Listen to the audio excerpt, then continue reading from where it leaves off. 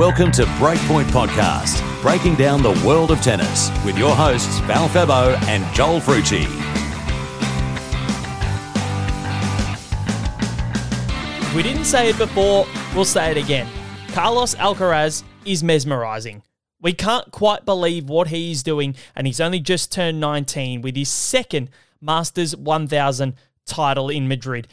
Not only did he win the title, he beat Novak Djokovic and Rafael Nadal back to back. It just does not happen. This is Breakpoint Podcast. I'm your host, Val Febo, and as we gush and just loud, or Lord, whatever, the Lord Carlos Alcaraz, he's the new tennis Jesus. Joel Frucci joins me. I still can't believe what he's been doing. Me either, Val. Yeah, that's exactly what we're doing. We're lauding the Lord. Yeah. The young Lord, Carlos Alcaraz. My God. It's insane. We were gushing over him a little earlier in the season when he was starting to sort of put this run of form together. But it's crazy that he's just gone on to better it. Yep. And on the trajectory that he's on, with Roland Garros coming up, you'd have to think not to pump his tires up too much because he, as a young player, he probably won't want all that noise on him. It's inevitable, but you'd have to think that he's a red hot chance to maybe sneakily take out Roland Garros at this point. At this stage, you wouldn't bet against it, would you? You just really wouldn't. And today, at today's show, we do have an interesting show before we get onto the rest of Alcaraz and what he was able to do. We do have Matt Levy from One Paddle, the technical manager, so in charge of building paddle courts and managing them and quoting and all that sort of stuff. They've opened up a wonderful business in the Docklands for paddle tennis. It's the new craze that's hitting Australia. It's been around Europe for a long time, but it's finally hitting our shores. I had a go at it last night. It is one of the most fun experiences I've had in such a long time. I would recommend anybody to get down there. Can't wait for everybody to hear what he had to say about the business and paddle. And my legs are still sore, Joel. I was just about to ask how your legs were, mate. Yeah, they're gone. My glutes are generally pretty tight, and they feel very tight today. So yeah, we'll talk about that one a little later. But back to Carlos Alcaraz because I want to gush over him some more. Now, his draw in Madrid, he knocked off Nicolas Basilashvili in the second round. So he got a bye through the first. Then he had to take on Cam Norrie as the 7th seed. He won that in 2 hours and 39 minutes. Then Joel, he backed it up and played Rafa. He played Rafa twice before and lost both times. The first one was pretty convincing to Rafa at Madrid last year. And then in Indian Wells, he had his chances to win that semi-final, did Alcaraz. But this time, on clay, on Nadal's favourite surface, where he's won on many, many times, on many occasions before, Alcaraz did him in 2 hours and 28 minutes in 3 sets. Then the next day, he has to back up and play Novak Djokovic. He wins it from a set down in 3 hours and 35 minutes. It was the most unbelievable match you will watch. The centre court I've never heard it so loud. And then after those 3 matches, he's got to play Alexander Zverev at a tournament he's won on 2 occasions. He beats him 6-3, 6-1 in an hour and 2 minutes. It is unbelievable what he was able to do this last week in Madrid. It's just, for 19 years old, he's won 2 Masters 1000s already. He's won an ATP 500. And he's won, 2 ATP 500s, I must say. He's won in Rio and Barcelona this year. And 5 titles to go with it. The kid is unbelievable. And he's, in my opinion, Joel, he's already gone past Rublev. He's already gone past Tsitsipas. And he's already gone past Zverev. Because they can't beat him. Yeah, and the cherry on top would be if he was to pull through and win a slam at this age. That puts real pressure on that crop of guys. But I mean, if you have a look at his run, through Madrid, obviously the names at the tail end stick out: Rafa, Novak Djokovic, and Alexander Zverev. But if you look at it holistically as well, Nicolas Basilashvili, if he's playing well, he can beat a lot of players. Yeah, well, he's a Masters 1000 finalist as well. Exactly. And the guy that he lost to, Cam Norrie, in that particular final, we know what he can do as well. So, and he's a tough nut to crack. So, look, a wonderful tournament from Carlos. And look, I'm going to go as far as saying so far this is probably the most impressive one by far and away. Not only for the names that he beat, but just in the manner that he got there as well. Really, really impressive. And the fact that, we talk of young players sometimes maybe not handling the pressure or the noise. And I did kind of already allude to it at the start of the pod, but so far, and it is still early days, but so far Carlos seems to be tackling that side of things really, really well. And he's only getting better and better. Well, he seems to embrace it. And that's the thing. He's jovial with the media in his post-matches. He's and in the on-court interviews. And then he feeds to the crowd noise. The electricity of the fans that are watching him, it's high. And they just love being there and are in awe of what this 19-year-old, and only just turned 19, mind you, is producing. And it has all the earmarks of what Rafael Nadal did in 2005. And the career trajectories are honestly so similar from that year. And it took a top 10 player to knock out Nadal in 5 sets in the 2005 Australian Open, which was Leighton Hewitt. It took a top 10 player to knock Alcaraz out of the Australian Open in 5 sets this year in Matteo Berrettini. Then in February, they went on to win 500 events. And then they went on to win their first Masters 1000 title. They broke into the top 10 on the exact same day, 17 years apart. And 800 weeks later, however long, Rafa's still there. And yeah, and honestly, I'm still not sure how Rafa beat him with a busted rib at Indian Wells, because he is the form player this year, Carlos Alcaraz. There is no doubt about it. He is the form player. And what he's been able to do to not be in awe in a tight match against, and the Djokovic one especially, because Novak's starting to hit his straps a little bit. And for Alcaraz to do what he did in a tight epic and beat Novak at his own game and not be afraid to use the drop shot either, he just had no fear. And this is the thing that we've been looking for 15 years against these top guys, no fear. And he's got no fear, and it's great. It's so good. Yeah, it's fantastic. And, Novak's had a bit of time back on the tour now, so he would probably be starting to feel a bit better about himself leading up to, this really busy part of the year where you have Roland Garros and you have Wimbledon, and he'll be feeling really good about his chances, I would have thought. But, it's interesting. If you look at the pattern of the season, Val, how at the start of the season, it's been this wonderful throwback that's celebrated Rafael Nadal and just the renaissance of Rafa and what he's been able to do.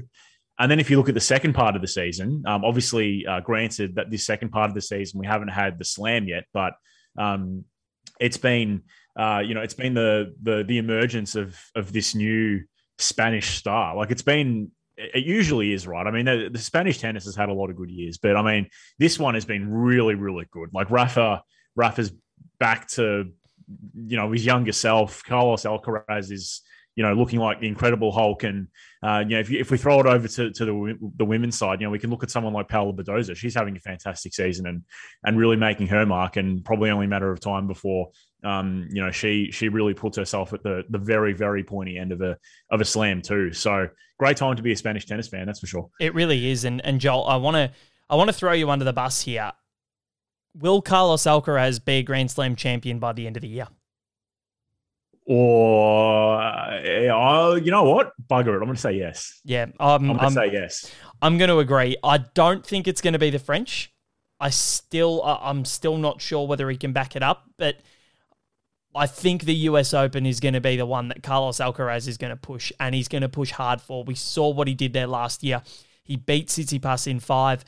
He made it all the way through to the quarterfinals, and his body just sort of caved in on him, really. But the excitement was palpable. Everything was on show, and it's only gotten better. So I think we're really going to see Carlos Alcaraz shine this year. And I definitely think if he doesn't win a Grand Slam, the year-end finals, the ATP finals, are going to go to him. He's going to win them. Anything in 3 sets, I'm backing him in now.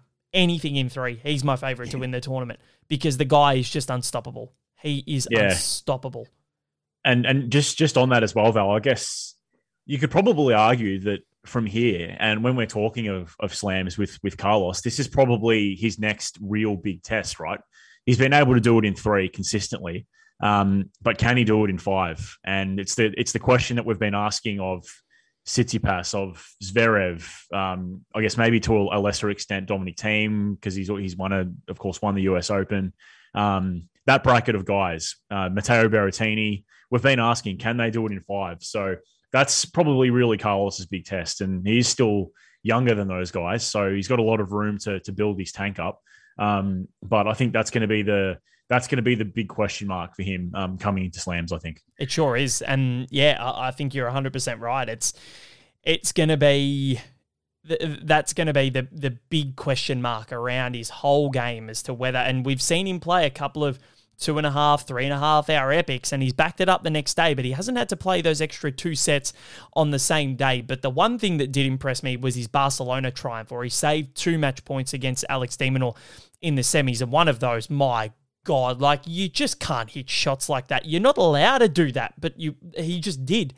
And then he goes up and he backs it up against Pablo Carreño Busta and destroys him in the final. So there's no question about his fitness, but it's whether he can just, if it's 5-setter after 5-setter after 5-setter. Yeah, it's a whole new ball game, isn't it? That's when things are going to be interesting because he's in for the long game. He likes the long rallies, and I think that's what we're going to have to see. That's when we're going to have to see Carlos Alcaraz shine.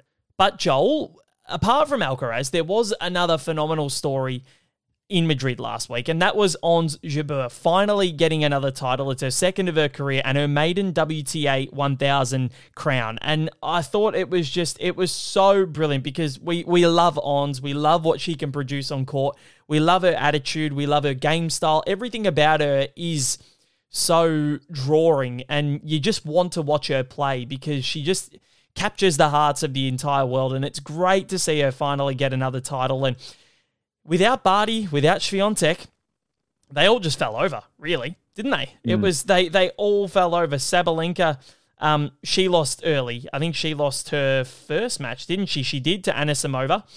Paula Badosa lost in the second round to Simona Halep, who was unseeded at this event. That's how strong the tournament was. Halep ended up going on to lose to Jabeur. But then Pliskova, she struggled. They all struggled to get through. Pavlyuchenkova lost in her opening matchup. They all just kind of fell over. Muguruza lost in the second round.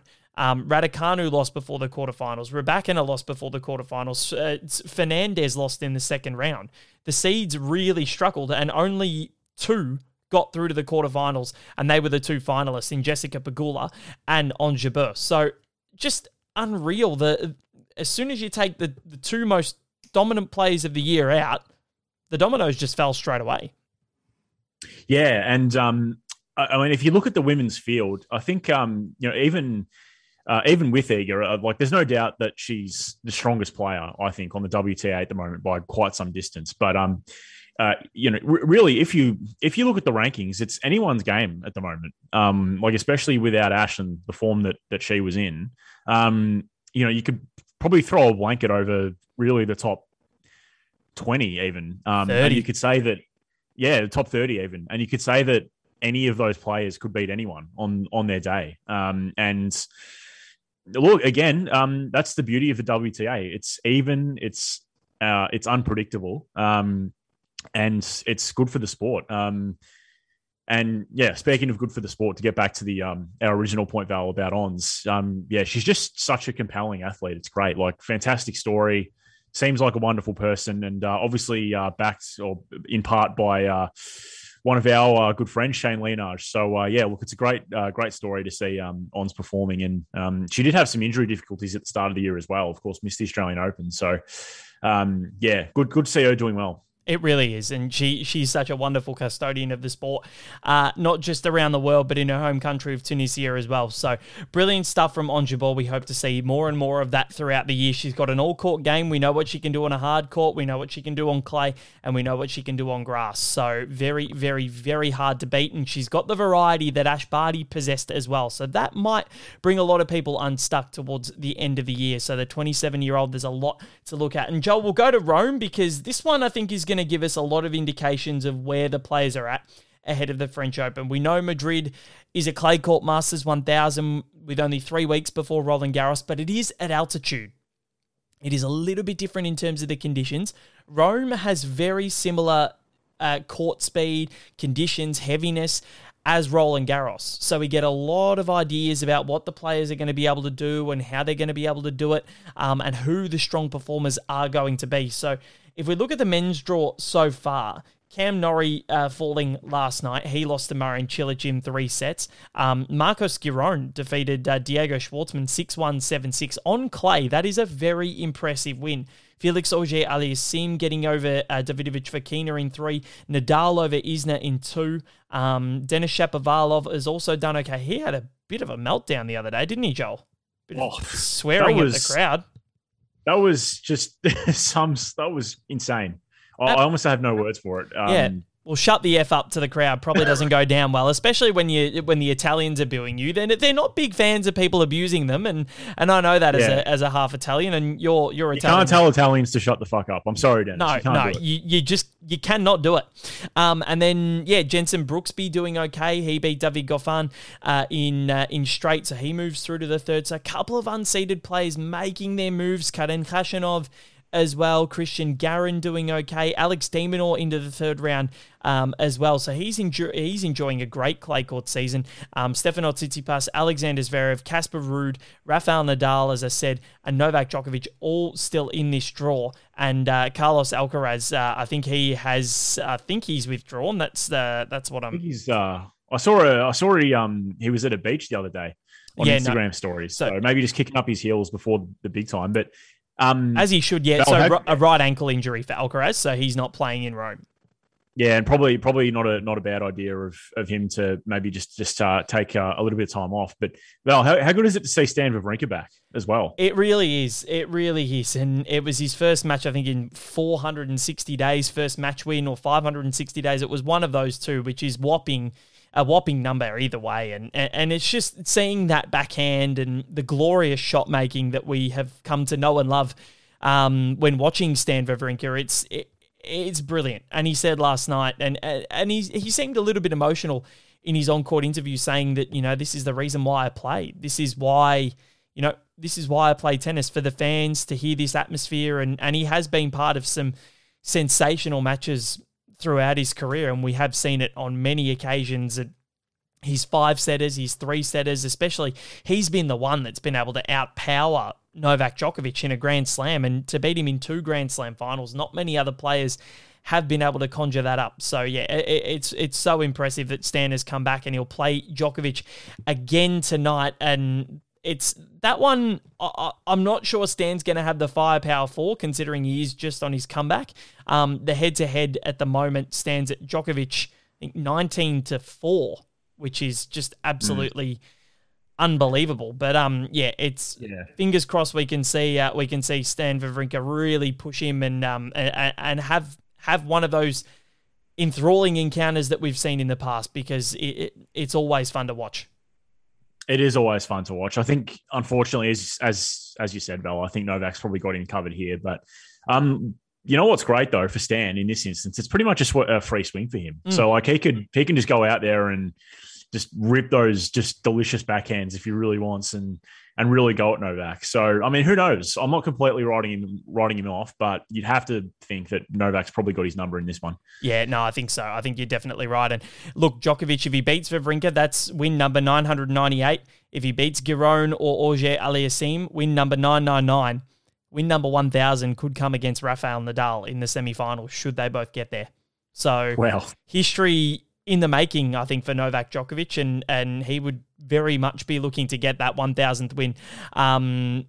Just out of the way and then look forwards to the end of the year in the second half where he can really regain all the ranking points that he's lost to start this campaign. But the women's draw as well, Joel, who are you picking for the men just before I let you go? Who's your tip? Yeah, look, it's a tough one. I feel like it's a bit of an open field. Probably leaning at the moment towards probably you got to say Rafa almost. Yeah, I'll go Rafa over Steph, I reckon. Okay. I think Djokovic has got it, and I reckon it might be Steph as well. I think Novak's just finding his form at the right time here, and he's probably he's got to be the favourite for Roland Garros, maybe even with Rafa's foot. I'm just not sure where it's at. He said he just didn't look 100% in Madrid, so we'll see if the break can. And he looked pretty good last night, so we'll see how Rafa goes. I'm just not sure about where he's at. The women's draw, is there even any point previewing it? Iga Swiatek's in the draw. That's need we say more? But no, in all seriousness, Swiatek, the top seed, Badosa, the second seed, Pliskova at 6. She is gone, lost to Jill Teichmann, who is having some sort of year as well. She, I think, was the semi-finals in Madrid last week, or at least the quarterfinal. Played really, really, really well. And Danielle Collins, the number 7 seed, she's still in. Beat Simona Halep in straight sets on clay, which is so impressive. Muguruza gone, lost to Yulia Putintseva. Ons Jabeur still in the draw, beat Ayla Tomljanovic, the Aussie, in the second round. Annette Kontaveit gone, lost to Petra Martic. Bianca Andreescu unseeded, very dangerous. Jessica Pegula still in the draw. So the 2 finalists from Madrid are still there. Amanda Anisimova defeated Belinda Bencic, and we've got a juicy third-round encounter between Iga Swiatek and Victoria Azarenka. Yeah, very nice. I think overall, looking at the draw, again, going back to what we were talking about before, like it feels like a very WTA draw, this one, where I feel like there's any number of players that could really take this one out. But I think overall, I think when you have a deep look at it, I'm leaning towards a 1-2 final between Swiatek and Badosa. And I don't know. I reckon Paola might take this one out. Not saying that with any conviction, but I feel like she could do it. I can't go past Iga. I just can't go past her. I really, really, really cannot go past her. I reckon she's got it in the bag. Easy. Won't drop a set for the rest of the tournament. And watch. Done. You watch, she'll lose to Azarenka now that I've said that. But let's hope not. Joel, you've got to duck out very quickly, but I'm going to stick around and chat to Matt Levy from One Paddle. But when we do finish that, you're going to be back and we're going to chat about, yes, the Benoit of the week, but also what's going on with Wimbledon, because the ATP, they're coming to some sort of decision here, and it may be just a little bit controversial. Plenty more still to come on Breakpoint.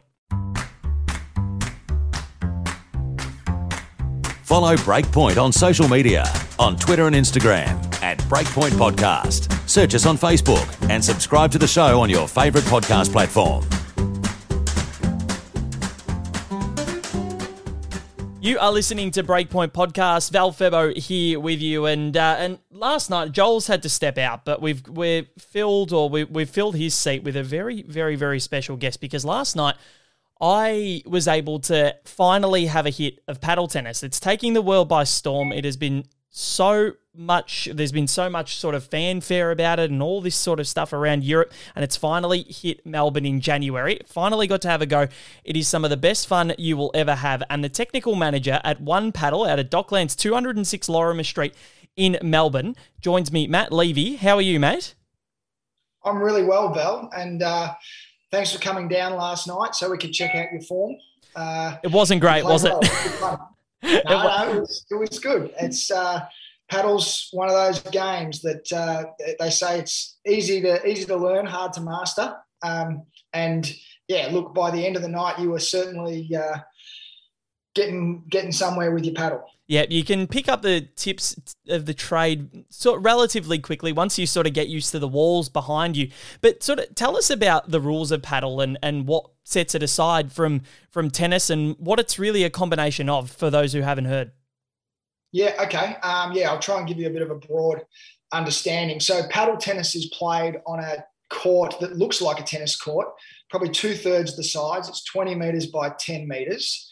The big difference is it's got a enclosure all the way around it, glass at the back and the first two panels of the side, and then a metal enclosure around the sides. The game itself is played a lot like doubles tennis. Underarm serving being one of the major differences. Scoring's the same, and you play normal 6-game sets. Probably the big difference is the ball is still live once it's hit a wall. So, the skill element, which makes it a bit like squash, tennis, and badminton all combined, is the ability to hit the ball after it's hit the wall. So it must hit the grass first to be considered in. But then from there, there's a lot of angles and a lot of possibilities that makes it a lot of fun for, players to play. And fun it is. I absolutely had a blast. The 2 hours that we were there absolutely flew by. And how did you come across paddle originally, Matt? Because it's, as I said before, it's massive in Europe, it's big in South America, but it hadn't really been tapped into here in Australia. So what was your first experience with the sport? Yeah, that's right. Well, look, I'm a tennis tragic. I was a tennis coach for 15 years prior to going into building. And I was building for these clients of mine who did some cafes and hospitality space. And one day we had an interesting conversation from one of the owners who lived in Amsterdam. He said, "You guys should look at this sport called paddle. It's huge overseas," and he'd been playing over there for a couple of years. And so we started the conversation, and those conversations started to become, more and more frequent, and started to discuss the possibilities. Over the next 18 months, we formed a partnership of 4 in various different strengths, areas of expertise. And then, slowly but surely those discussions, have become a reality. It took 2 years for it to happen. But we're really proud of the site that we've got down at the Docklands. And it's an exciting thing to be able to say, hey, we brought paddle tennis to Melbourne. Well, and that's exactly what you've done. And the site at the Docklands is quite spectacular, because if international listeners, if you've been to Melbourne and you know what the Bolte Bridge is, you've got the beautiful picturesque view of the city in the background. You've got the water right there. It's absolutely perfect. And how did you actually come about finding that setting for the business? Yeah, so look, first of all, we got really lucky. It's a site owned by Development Victoria. It sits on the water's edge, as you were saying. It's actually an old shipping container storage area, but it has existing concrete slab and a roof over the top. Takes in 4,000 square metres, in the heart of the Docklands. So that's pretty special in itself. And talking with Development Victoria, again, a long process. Finding out their intentions for the site, they'd always had it earmarked as a minor sporting facility and also a place of community benefit. So we've been working in conjunction with them to try and achieve that. So we've got the courts in place, and then we'll continue to do some things, different activations in that space for the community, such as, potentially some basketball courts, an outdoor gym, and really just to create a hub where people can walk right to the end of the boardwalk and, take in the views of the city, play some paddle tennis, play a pickup game of basketball, have a workout, and really try and achieve that dream that Development Victoria are looking for. Amazing. And you opened on day one of the Australian Open this year, and you also had an activation at the AO, which we will get to. But how have you found the foot traffic coming through since day one? Yeah, overwhelming, probably is the word we'd use. We really had this word soft start. We said we'll do this soft start and see how it goes. But what we didn't consider is the multiculturalism of Melbourne. So there's a whole subculture of people who've already been playing paddle tennis. So it wasn't really about educating people. It was people were finding us, and we were trying to explain to them the rules and this and that. And they say, no, I've been playing for 10 years in Italy or in Spain. And so it was really an underserviced sport, and the demand was there from day one. So, yeah, it's really been trying to play catch up, to be honest, and it's just been amazing. What do you think it is about the sport that drives people to it? Look, you saw it last night. It's social. It's fun. it probably involves an element of fitness, but not an elite level. Tennis is really quite hard to get to a point where you can play a really proficient game. And, you know, there's balls going left, right, and centre. There's double faults. There's nuances with the etiquette that not everyone knows unless they've played for a period of time. Paddle is very different. You know, you can have 4 people who might just have a basic background in some sports, and, you know, you pick up the game quickly. It's kind of continuous because you're not losing balls because it's in a caged arena. And so, you know, it's fast, it's fun, it's social. And, you know, tennis is very much quiet, please. Paddles have the radio going in the background and yelling and screaming. Yeah, the environment was absolutely phenomenal where you were last night. And I definitely get that. It was very continuous. It's a good workout as well. I was absolutely wrecked by the end of it. I had to sit down and really take in a few deep breaths. It was absolutely great. And Tennis Australia, they've flagged some interest, and they had the activation at the Australian Open at Grand Slam Oval, which you were a part of setting up. Has it been a big process to get them on board, or have they kind of jumped at it? Look, we've been working in conjunction with Tennis Australia. So, you know, it wasn't really us taking it to them. We started having some talks maybe 6 months ago or so, and it was really just a sharing process. They were already there. They were already aware of paddle and knowing it was coming. So we've been able to share ideas, you know, and Tennis Australia have adopted the governance of paddle in Australia. So they'll be the governing body for paddle. And they've got some big ideas moving forward as to how they'd like to see paddle integrated, you know, into tennis in a complementary manner. Overseas, paddle and tennis have become competitors. And so it hasn't really worked well. I think Tennis Australia are really adopting a smart view in that they see it as a complement to tennis. So it's one of tennis's formats in Australia. Yep, and that's what it should be, because it's called paddle tennis.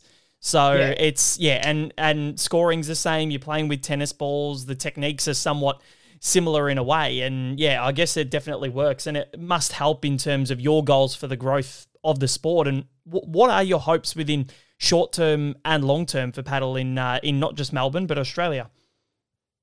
Yeah, well, look. The models that we've seen overseas, it is a very quick uptake that, you know, we start with one club, which quickly turns into 10, and before you know it, there's hundreds of clubs in a country. So our personal hopes are obviously to grow the sport and to expand across Melbourne. We've got some plans in place to start opening some other venues. But very quickly, we're not the only ones. I'm involved with assisting the build of some paddle tennis courts in Yarraville, which will be underway in the next 6 weeks. So they'll be up and running shortly. They have similar views. They think they might open another 2 or 3 venues within 12 months. So, look, I don't think it's going to take long to get to, say, 10 paddle tennis clubs in Melbourne. And then you start expanding out to the regions like Bendigo, Ballarat, Geelong. Those places will all very quickly have enough demand to sustain a paddle tennis club. Yeah, and it's funny you mentioned that, because in 2026, those 3 regional hubs are going to have the Commonwealth Games come over. So, you know, paddle will hopefully be at the forefront, possibly around then, maybe make it a Commonwealth Olympic sport down the track. So there are goals for the sport internationally as well. But it is you've been inundated with celebrities since you did open, and I thought I might ask, because the cachet of paddle tennis is really picking up in Melbourne. So who are some of the big names that you've had walk through the doors down at Docklands? Yeah, we've been overwhelmed, actually, and it shows that it is an international sport. Our first visitor who found us was the cricket great and commentator Michael Vaughan, and he's an avid paddle player overseas, and he sort of said, "Can I come down and play?" So we were like, "Yeah, of course you can." And so very quickly after the first game, he said, "I'm going to bring some of my mates down." And before you know it, we had cricket royalty down there through January. We had Vaughnie, we had Michael Hussey, we had Gilchrist, and some of the commentary team. And every time they came, we thought, "Oh, that was amazing. You know, it was so good that they came down." And then we'd get a phone call 2 days later and say, "Can we come back?" And so we were having these 10 and 12 player tournaments, regularly through January. We literally just rolled the courts out. And it was great fun. And those boys were amazing. They all mentioned us and the sport on their commentary crosses. And it was great. No, it's brilliant, and especially in the first month, what more could you ask for? Having big celebrities coming through and giving you the exposure that you want. It's absolutely phenomenal. And one final one before we let you go, Matt. How can we get involved? How can people get in touch with you guys and get involved in paddle here in Melbourne and Australia? Yeah. Okay. How can you get involved? Well, jump on the One Paddle website, which you'll find, and then actually it'll take you to the app. There's a Playtomic app which you can book online. You book your court. Each one of your players just pays for their section of the court hire on the app. And then, come down and see us at 206 Lorimer Street in Docklands. Definitely worth mentioning Docklands under the Balti, because there's 206 Lorimer in Port Melbourne and takes you under the West Gate. I think even one of your boys found that last night. It almost took me there as well. Yeah. So remember, it's in the Docklands. Yeah, lucky I knew. Yeah, we'd love to see anyone who's listening down there. And my son Cooper, as you'll attest, is very friendly. He loves showing everyone how to play, and he'll jump on the court with anyone just to get them started. Yeah, he's a gun too. Put us all to shame last night, and he's very, very good, Cooper. But Matt Levy, thank you very much for joining us on Breakpoint Podcast today. It's a pleasure to have you on. It's a pleasure to talk about paddle, because it is. I honestly have not stopped smiling since I started last night, and it was so much fun. I love what you guys are doing, and fingers crossed the growth is exponential, because you guys deserve it. It's a great thing you guys are doing and growing the sport here in Melbourne and Australia. So Matt Levy, technical manager at One Paddle in Melbourne, 206 Lorimer Street. Thank you very much for joining me on the show. Appreciate it so much, Val. Hopefully we speak again. Matt Levy there joining me on Breakpoint. What an unreal sport it is. 206 Lorimer Street in the Docklands in Melbourne if you do want to get down there, or onepaddle.com.au. Playtomic app. It's brilliant. I recommend everybody to get around it. Plenty more still to come on Breakpoint, including the one and only Benoit of the Week. Follow Breakpoint on social media, on Twitter and Instagram at Breakpoint Podcast. Search us on Facebook and subscribe to the show on your favourite podcast platform.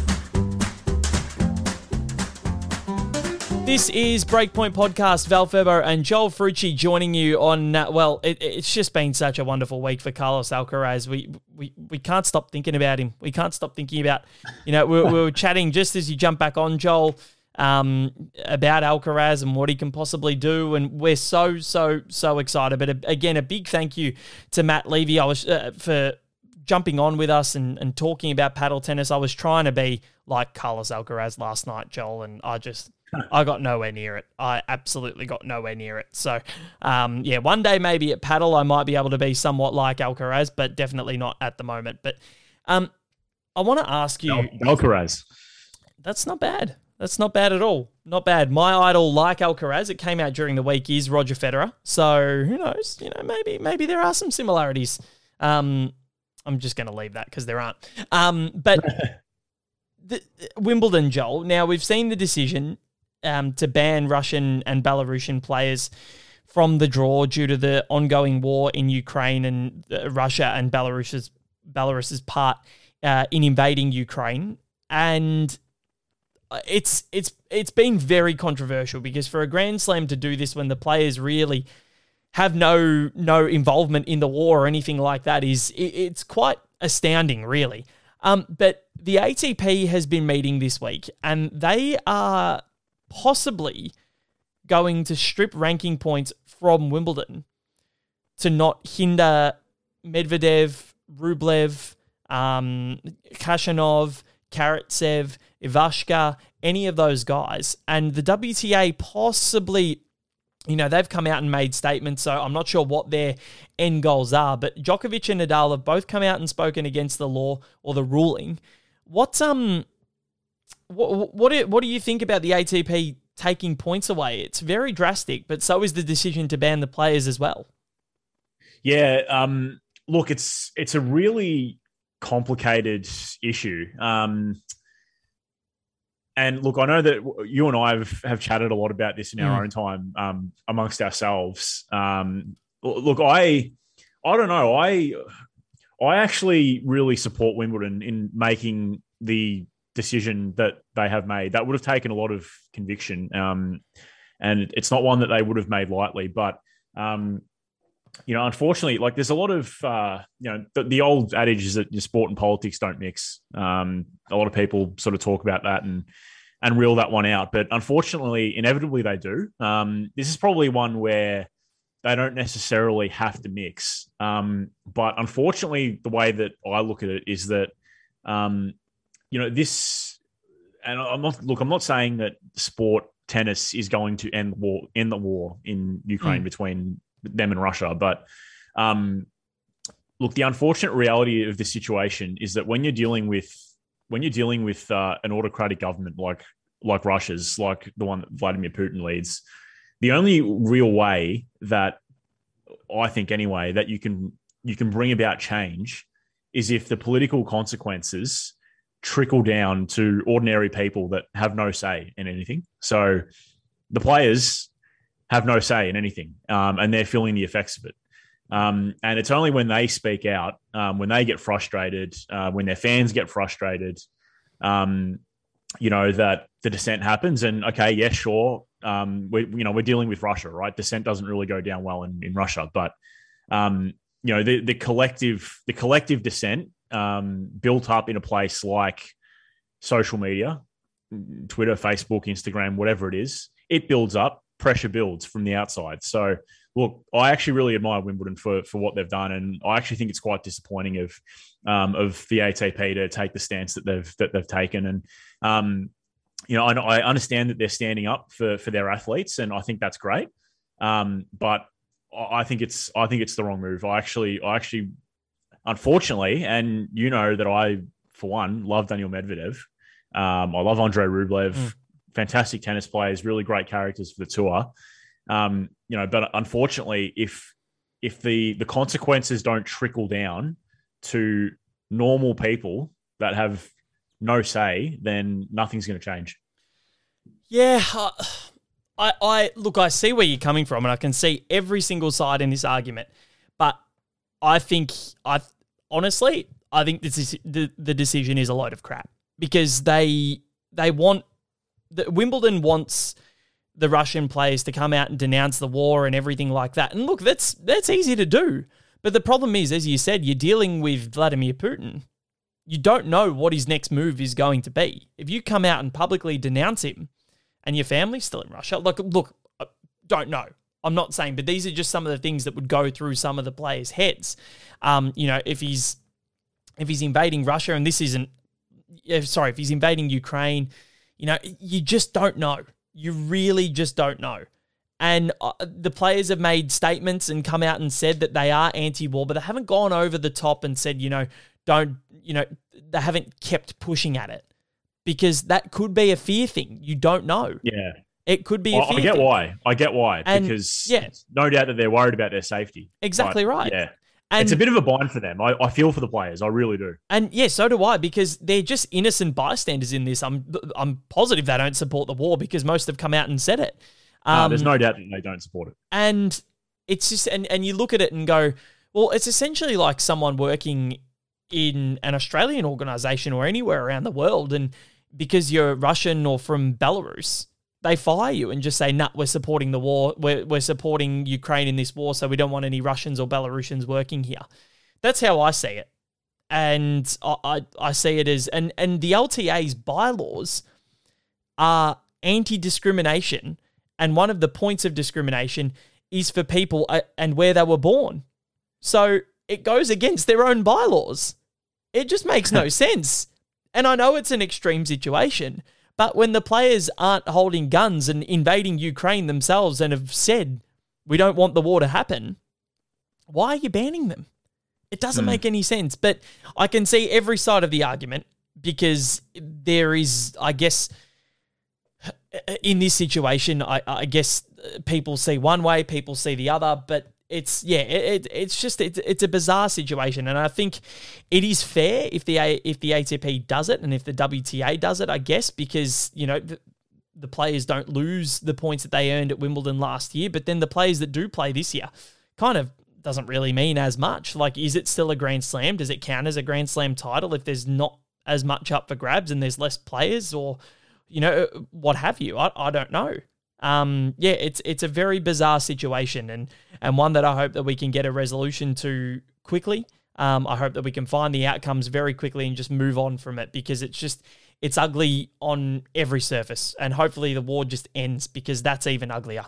It's just disgusting what's happening up there in Ukraine, and some of the stories that you see are absolutely horrifying. So I wish all the Ukrainians the best, and I hope that they're safe, and I hope that everybody's safe up there, because it's awful, absolutely awful. But Joel, we'll move on from the negative and finish with the Benoit of the week, and I'll let you award it this time. I think I did it last time. I can't quite remember, but it is on you this week. You can award it to whoever you may like, whoever you feel might deserve it. A bad thing, a good thing. What happened this week that warrants a Benoit?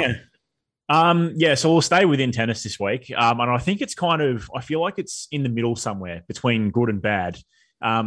Bad because it's not good for this particular player's image and overall career progression, I don't think. But good in the sense that it's bloody hilarious for us spectators. Denis Shapovalov, tu sei un pazzo. Oh, it's just so funny. It's so funny. I wasn't sure what was going on there, but Denis just having a go at the Italian crowd, and just odd. It was really, really odd. But he got the win. He'll play Rafa tonight, and I think that's the exciting thing. They've played many times before, and Shapovalov should have beaten him at the Australian Open this year, had his chances, and could have got the job done, and has beaten him on a hard court before, but clay is a different story. So very excited to see what Denis Shapovalov can do against the king of clay. Joel, thank you very much for your efforts today. It's been an absolute pleasure sitting alongside you again and doing this podcast. Arrivederci. Grazie. We can... I can't hold up my Italian like you, so it's probably going to be a couple of words and maybe the swear words if we continue along this trend. But thank you very much, mate. It's been a pleasure. Val Furbo and Joel Friggi signing off. Remember, you can follow us on Instagram, Breakpoint Podcast, Facebook, Breakpoint Podcast, and Twitter at Breakpoint Pod 1. You can subscribe on Apple, Spotify, Google, anywhere you get your podcasts. We are there. Tune in next time as we take you through more tennis and lead you in to Roland Garros, which we are very, very excited for.